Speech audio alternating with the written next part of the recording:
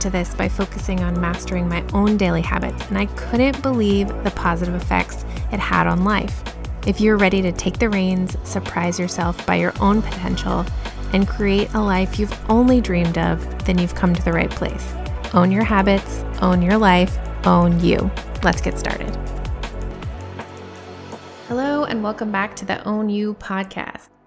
It is a beautiful, sunny Friday afternoon, but absolutely freezing. So I hope wherever and whenever you're listening to this, you are nice and warm and cozy. Today, we're going to be talking about engineering the perfect habit. Now, what do I mean by perfect habit? It is a habit that has few or no barriers that hold you back. It is a habit that you're reminded of easily with an obvious cue. You are rewarded for your efforts and your practice, not just your results at the end of the day. And it's a habit that you want to keep coming back to. So now that you're all motivated and you've set your goals for the year, now what? Now comes the work. Now is when you really put effort in to engineer that perfect habit that you can keep working on consistently. So let's break it down exactly how you might become a habit engineer and create this ideal habit for yourself. Because by doing this work on the front end, it makes it so much easier to keep showing up day after day to eventually hit your goals, right? Like if we put all this effort in to building a solid foundation, a solid habit with all of the lasting and helpful steps, that makes the daily work we're actually practicing the habit that much easier.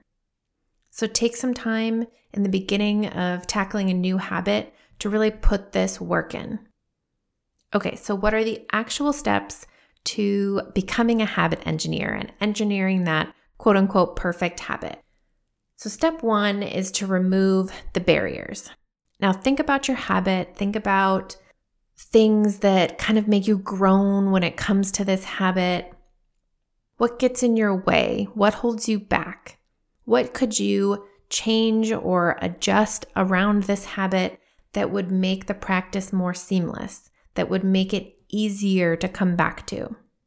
So sit down and brainstorm every possible barrier or difficulty or anything that isn't easy. Brainstorm all of those things and then problem solve. How can you change them? How can you switch things up? How can you take what might be a barrier and turn it into a positive?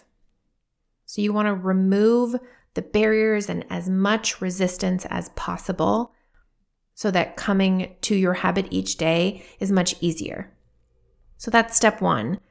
Strip down the resistance, remove the barriers, make it as easy as possible.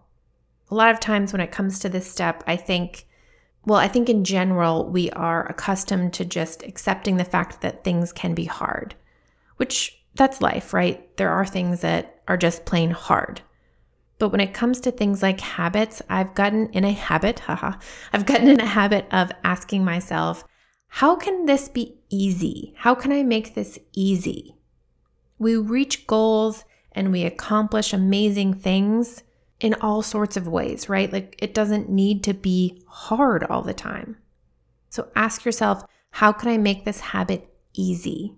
Remove the barriers, strip the resistance, and make it easy. Embrace the easy button.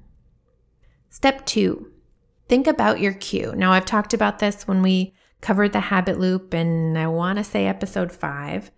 But think about the cue. Think about what prompts you to do the habit, what reminds you to do the practice, and make it super obvious.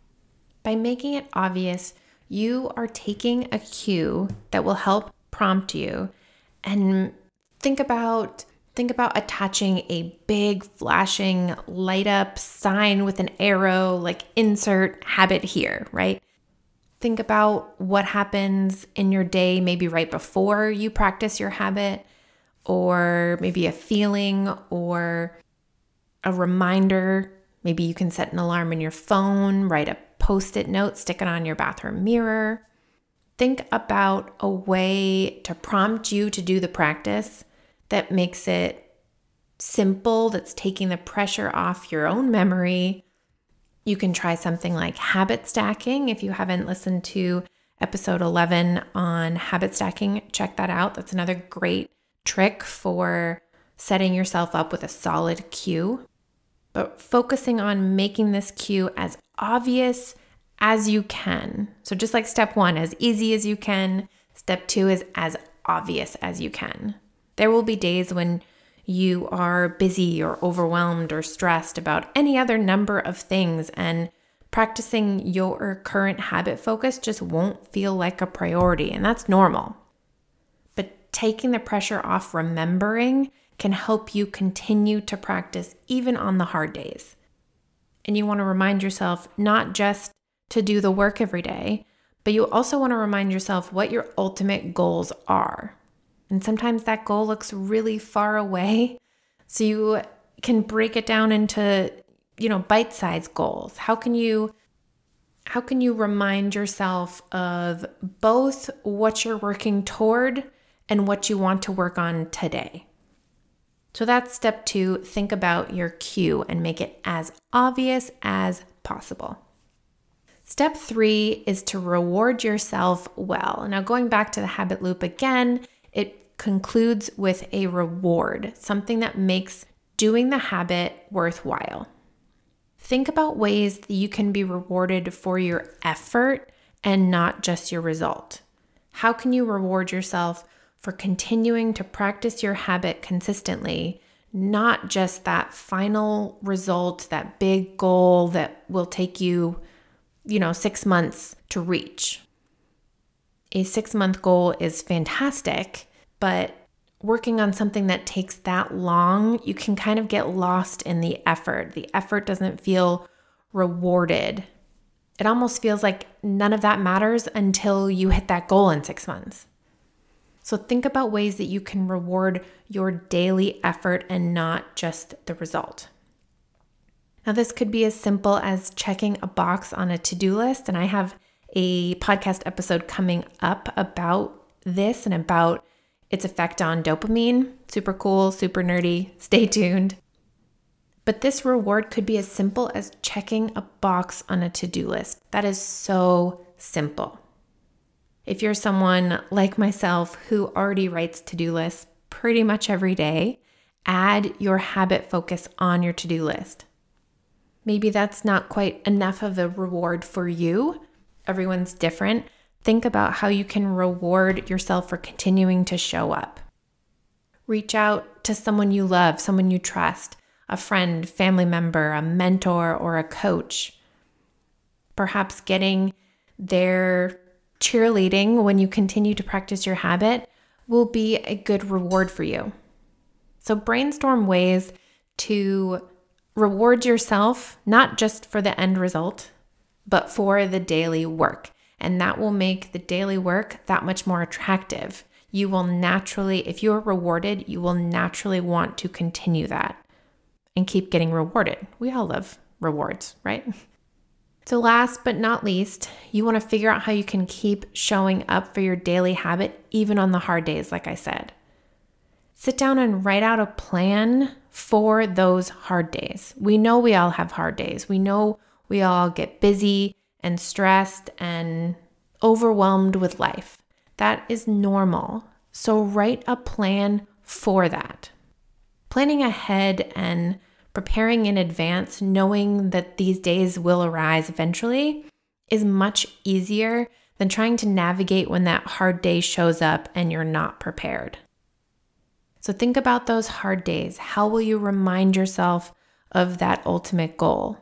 How will you know it's important to maybe take a break? Make sure you've focused on the first 3 steps, and this last step will be much easier to keep going. But basically, you want to give yourself guidelines, sort of a plan of action for when that tough day arrives, because we all know they do.